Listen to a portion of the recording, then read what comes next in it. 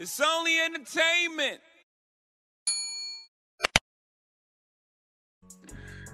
Welcome back to The Talking Hedge. I'm Josh Kincaid, capital markets analyst and host of your cannabis business podcast. Today, we've got Raymond Chang. He is the chairman and CEO of Agrify on NASDAQ under ticker symbol AGFY. Raymond, thanks for being with us at The Talking Hedge.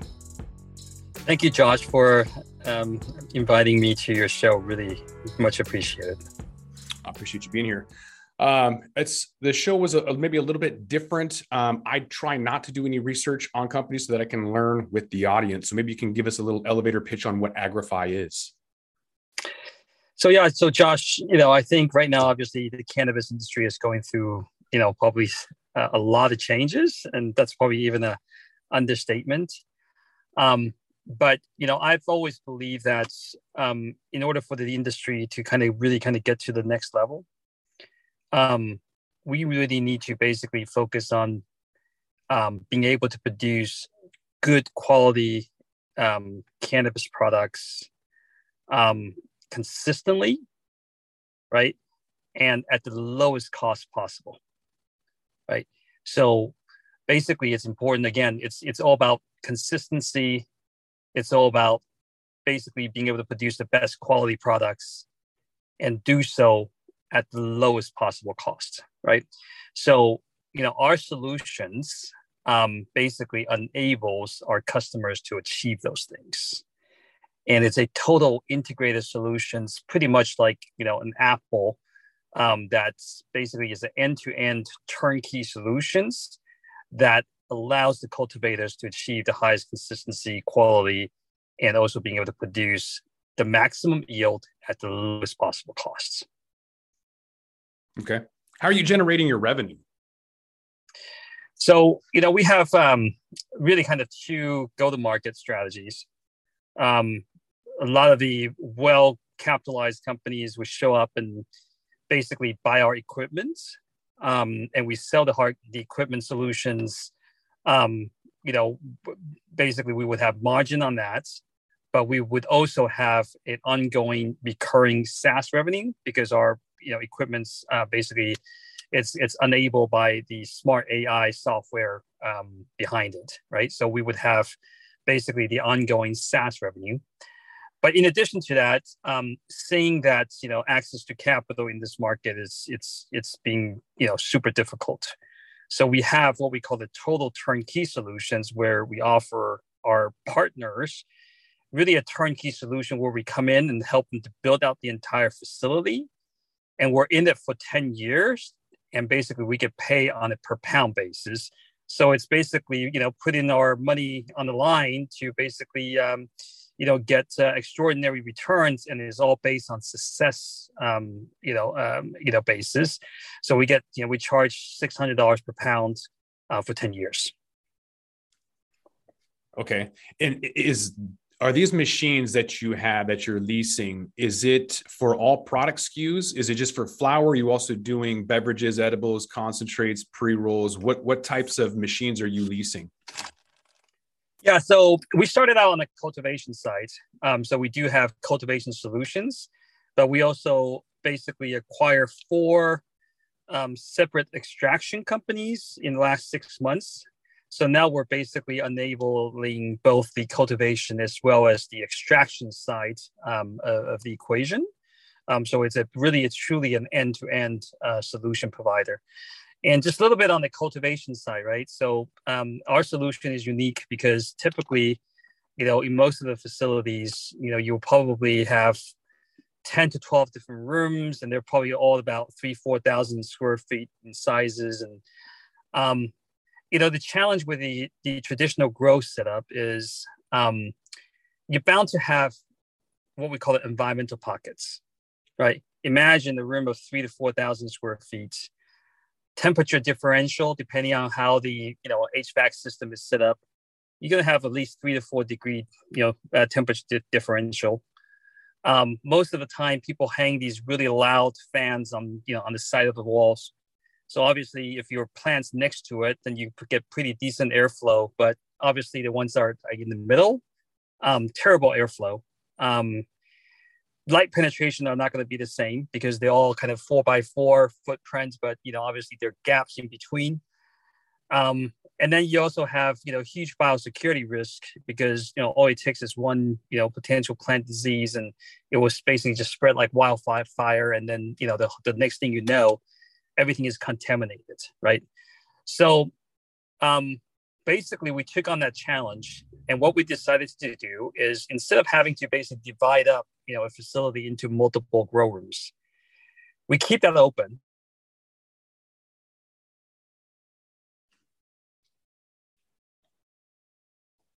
Feet by 9 feet tall, and we can really control the environment inside of that box. So for example, temperature, we can get down to 0.5 degrees Celsius accurately at all time.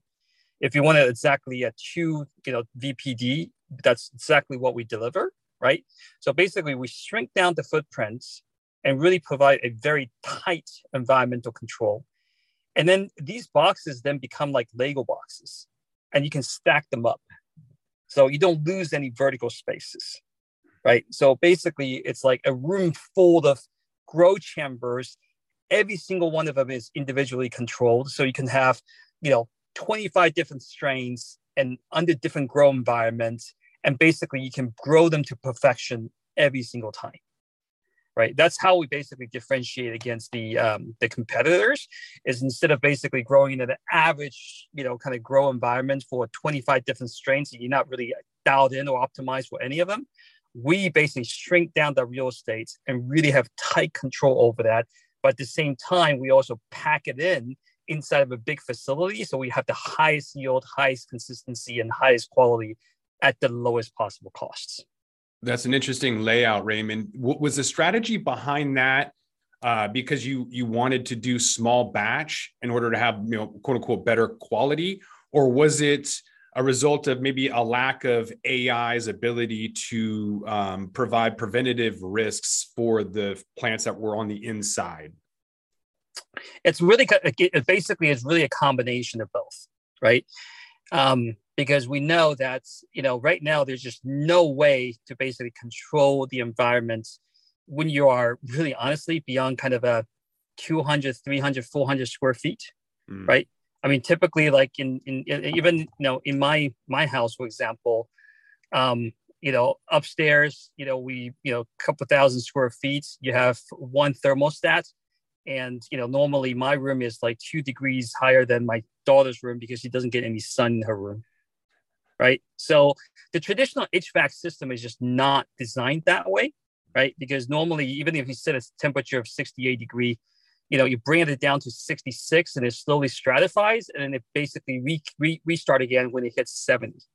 Right. So it's basically, it just wasn't designed, honestly, for microclimate control. So basically knowing that deficiencies, right? So we shrink down the real estates and basically really be able to provide the best grow environment. And then on top of that, what I realized is this, right?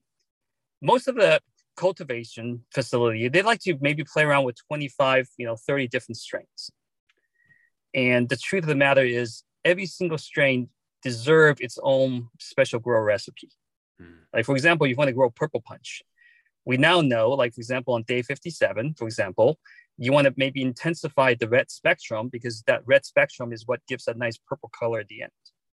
But if you actually grow lemon haze, you don't need that, right? And if you're actually growing it for oil, it's actually different from growing for dry flower, right? So again, depending on what you want to produce, and like, even if you want to push like the minor cannabinoid, right? If you want to push for CBN, you want to push for CBG, actually, it may actually require a different grow recipe, right? So basically what we do is really just to provide a smaller footprint for the cultivators to really kind of be able to do real crop steering to really kind of push for the max, right? So that's really kind of the strategy behind, our approach.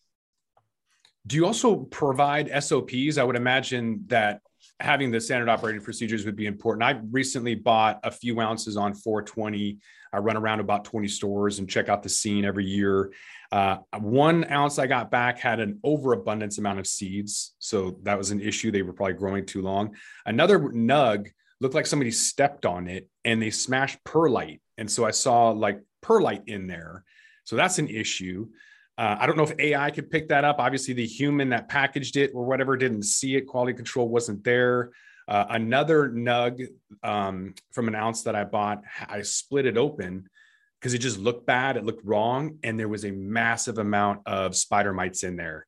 So I didn't know if the white was, I didn't know what the white was initially. So I looked under a microscope and you could see the dead spider mites in there. A lot of issues if people don't know what they're doing or aren't doing it right. Do you guys provide SOPs in order for people to do it right? Absolutely. So basically, the AI records data, on a minute by minute basis, right? And what we actually help our cultivation partner is we help them to basically perfect the grow recipe, right? So for example, day one, temperature needs to be at Y, humidity needs to be at X. You fertigate and irrigate in certain time, certain schedule, certain drip per meter per second, airflow needs to be at, whatever, right? So basically you perfect that grow recipe, right? On a minute by minute basis. And once that recipe is perfected, then basically the system just takes it over. Our units are basically 95% of the time operated with curtains down. We don't want you to touch it. We just want basically let the environment just control. And the only time the curtains would come up is there's actually a plant touching task that is required, right? The rest of the time, the curtains are completely down, right? And that's the reason why, there was a study that was done. Basically they had 25 different master growers growing the same exact strain, right? And the THC was basically somewhere between 15 to 28%, even though it's the same exact mother with the same clone. Mm. But basically the variation was humongous, right? But in the last 6 batches, right, for example, lemon haze, we see, for example, THC variation in less than 1%. Right, last 6 batches of production, right? So basically, it's all between kind of a 28 to 29%. So maybe 28.2 on the low side and 28.8 on the high side. But we get that level of consistency, right? So it's so important because what we want to do is basically let the consumers, right, have the same experience every single time, and especially when we're thinking about for medicinal usage. Right, you want to let basically the doctor be able to prescribe very accurately, right, the exact amount of basically dosage that the patient should undertake. With that quality control and that consistency, I would imagine there's a lot of oversight regulations and everything else that goes in with that. I see a lot of times I'll go to a store and they don't have something in. Maybe something happened with spider mites. I don't know. Blue Dream, I think, is a perfect example of what you were describing and how that's kind of, I use the word bastardized. I don't know why. It just feel like what I liked back in the day is no longer what it is. And they just messed with it a lot along the way. Mm-hmm. So to keep something consistent, even like an old school Acapulco Gold or a White Widow, or bringing those genetics back and keeping it constant and consistent, not only is the FDA and the pharmaceutical industry going to enjoy that, but I think a lot of consumers that want that repeated experience and know what to expect. I know a lot of people would quit alcohol if cannabis was consistent. If they had a brand and strain and everything consistent, they would switch, but they just don't yet. Mm-hmm. So all of those are still an issue. You're clearly working on trying to resolve that. I'm curious if you're going to get in the world of retail. Obviously, that would affect your ability to be on NASDAQ if you did become plant touching, but there are companies like MariMed that started off consulting and got into licenses and now are a multi-state operator. Does it intrigue you? Do you have FOMO at all with multi-state operators or retail? Yeah, I mean, basically, we announced a couple of partnerships with the large MSOs. Curaleaf is one of our partners. We're also working with Greenlights, and then we're engaging with a bunch of other, MSOs. So, what we actually bring to the table for them again is, with these boxes, we would help to allow them to be able to have the same exact consistency of production across different state borderlines, and not relying on, for example, the master growers, because, every facility is built very differently. When you actually grow in the, open environment, you just, have the tendency of wanting to touch the plants when you don't really necessarily have to, right? And then when the bigger the system gets, the more complicated it is, but the easier it is to break down, right? So again, reducing that footprint, letting the system to take over, it just, helps to ensure much higher consistency in the long run. I would imagine that would add a lot of compliance if you did become vertically integrated in plant touching and everything else. Being publicly traded is probably enough from a compliance standpoint. I am curious if you don't mind talking about how that progress went. A lot of companies were pitching, to get seed capital or angel investors. What was your journey from the time you first pitched to when you went public on NASDAQ? Can you kind of explain that process in raising capital and what that was like? Because the environment now has deteriorated significantly. Maybe you can kind of, make our days better by telling us how it was. Sure. So Josh, I got into the industry because, my mother-in-law was a cancer patient. And I saw really the medicinal benefits of cannabis through her. But one thing I also noticed was that, there were days that she was so good, after the consumption. And then there were also days where basically it didn't help her at all. So I realized that obviously the products were not consistent. So in any case, I went out to MJ Biz in 2018 and basically just, walked the floor, not knowing anybody there. And I came across, this, now, what it is, Agrify, the predecessor of Agrify. And basically what really intrigued by the technology, it wasn't quite where we are today, but it was, had the bone behind it. So I acquired the company, took majority control of the company in towards the end of 2019, with, just basically a few friends. And then 2019, after I took over, basically we expanded the operations more. And then we went public on NASDAQ in 2021. And so when I took over the company, it was, a very small company, maybe revenues of less than 10 million. Last year in 2021, we did about a little bit over 60. And then this year, we're basically looking to do about, $140 million of, revenue. So it's been a very, high, tremendous growth in our business. So that's kind of in my journey is a little bit different. Like this wasn't a company that I founded. It was a company that I discovered and took control. And then, but, obviously, basically built the team to really kind of, got it from kind of a small startup to, now a public listed company on NASDAQ. Yeah. Over 10X. That's not bad. Was a lot of that through your mergers and acquisitions? How did you get that growth? Yeah, out of the 140 million that we will be doing, about 60 million plus it's our extraction business. And that's basically all through acquisition. And then the rest of the remaining $80+ million is, our cultivation revenue. So, I think even on the cultivation side, went from 10 to now 80, it's still very significant growth. But we did also pile on top, the extraction revenues, which basically came through the acquisition. It's fairly easy to find out Agrify's market cap or valuation being publicly traded, but how do you make that decision when you're making acquisitions or trying to merge with another company? What valuation metrics do you use, and how do you come up with whether or not it's accretive? Yeah, so there are, certain criteria that we look for, when we decide to acquire companies, right? So we decided to go into the extraction side because obviously, we see industry shifts, going from basically just smokable flowers to now more concentrated products. And obviously extraction is a very sort of key piece of all that. So we made a decision to go into extraction. And then, the more I learned, I realized that, oh, wow, there's different extraction methods, right?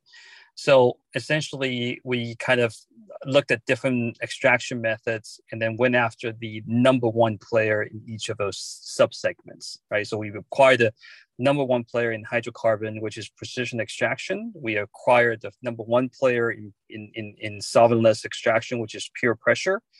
We acquired the number one distillation equipment provider, which is Lab Society, and then also basically Cascade is known for its, the oven, right? So basically, we just kind of said, all right, you know what, this is what completes the extraction. We need to have all these different technologies, and then basically we just went after the number one player in each of those, and because we wanted really just to have the leading technology, we wanted to basically have the leading edge sort of market penetration.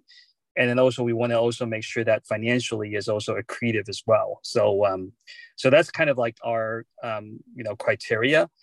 And in terms of valuation for these companies, obviously we looked at market benchmark and all that. Now obviously the every company is trading down. So when in a down environment like this, right now, companies are trading at sometimes even less than 1x revenue. And, that's where we are. When we acquire these companies, I think basically it was maybe the slightly higher trading multiples, but, you just kind of have to always benchmark against what the market commands.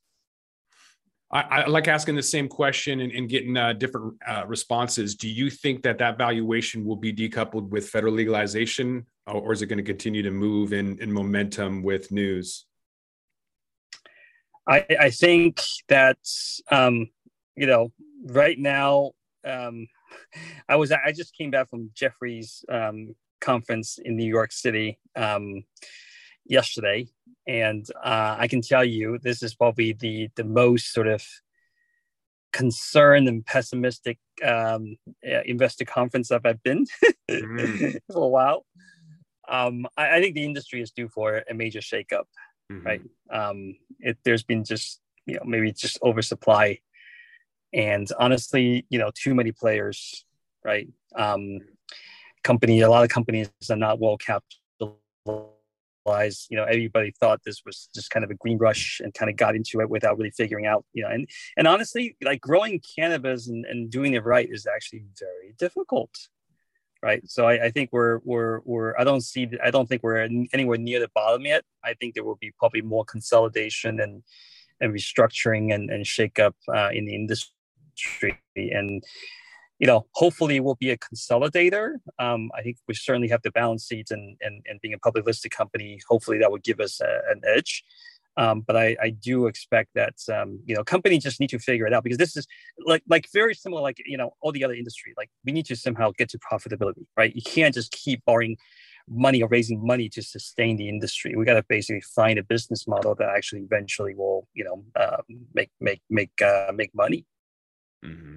Yeah, I think it's overdue. I think Gary Vaynerchuk or Gary V had said that he's waiting for the next recession to get rid of all of the noise, as he calls it. Yeah. There's a lot of altruistic individuals not paying themselves, and maybe they should kind of get out of the way if they don't have a revenue model that's actually generating profit by now. But you will see consolidation and eventually capitulation from that forced turnover, mergers, whatever. Maybe somebody will come up with co-op models to try to survive. But I think the future is going to be grim for those who are unaware that they have been failing, that they have been quote unquote bankrupt and just didn't know it yet. I think it's going to slap them in the face pretty soon.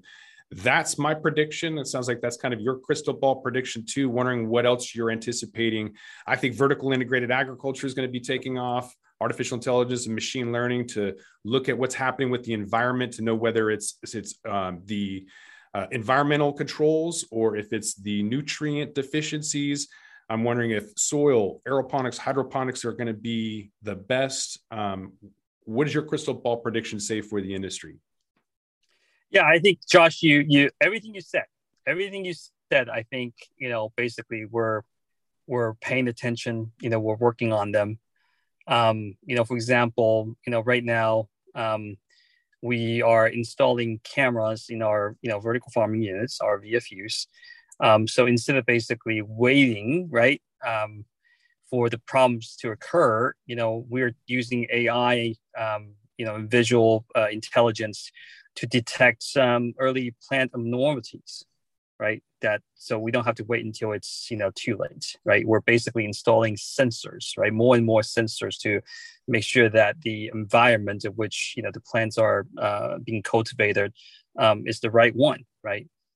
We are also basically trying to figure out how we could actually make the entire SOP more efficient, productivity being higher. So for example, right now, one of the things that we're looking at is the drying methods, right? Because every facility, uses 20% of the facility just hanging the plants upside down, and for 2 weeks time to dry the flowers. There's got to be a better way, right, to reduce that real estate footprint and make that process more efficient, right? So again, we're at the end of a day, like what we want to do is use technology, use data to basically help our cultivators to have better return on investment, i.e., increasing yield, reducing cost, but at the same time being able to produce the most consistent, good quality flowers. Anything else you want to address to any skeptical investors, or anything you want to point out at this point? Yeah, I think for us right now, obviously there's a lot of also doubters out there because I don't think anyone doesn't like our business model, but I think it's sometimes when you have a business model that's also kind of too good to be true, it just kind of like puts a lot of doubts in people's mind. But I think what the good news is that we will be bringing 3 additional facilities up in the next this quarter and also beginning of Q3. So we're going to have a lot more data points to basically prove out our business model. And so I think people are going to realize very soon, once they see the nice recurring SaaS and production revenues, then they're going to realize that this is all really coming together. And I think we will see a reversal of trend at that point. Yeah, I know what it's like to be too good to be true. When our Bitcoin investment got 876% last year, people are like, that's too good to be true. But if you have historical and you can kind of keep going back and keep showing them over and over again, eventually people will come around. So if people do want to come back around and find out where you're at, obviously you're on NASDAQ, ticker symbol AGFY. Where else are you at? Agrify.com or? Yeah, agrify.com is our, URL. And obviously, we also, did acquire Precision, Cascade, Lab Society, and Pure Pressure as well. So again, we're offering different extraction solutions, and we're doing a kind of an integration of all these brands. But in the meantime, if you are interested in any of our extraction solutions, basically they're also available on their own websites as well. So we'll put the links in the show notes, as well as Raymond Chang's LinkedIn. If you want to bug him on LinkedIn, you can do that as well. But I think with that, we're going to have to roll this one up. So I want to thank my guest, Raymond Chang, Chairman, CEO of Agrify. Raymond, thanks again for being with us at the Talking Hedge. Thank you, Josh, for the opportunity. Very much appreciated. Appreciate it as well. I'm Josh Kincaid. This is the Talking Hedge. Don't forget to like, share, and subscribe, or don't, and I'm out. Don't forget to smash that like button on your way out and check out these other videos that we've got.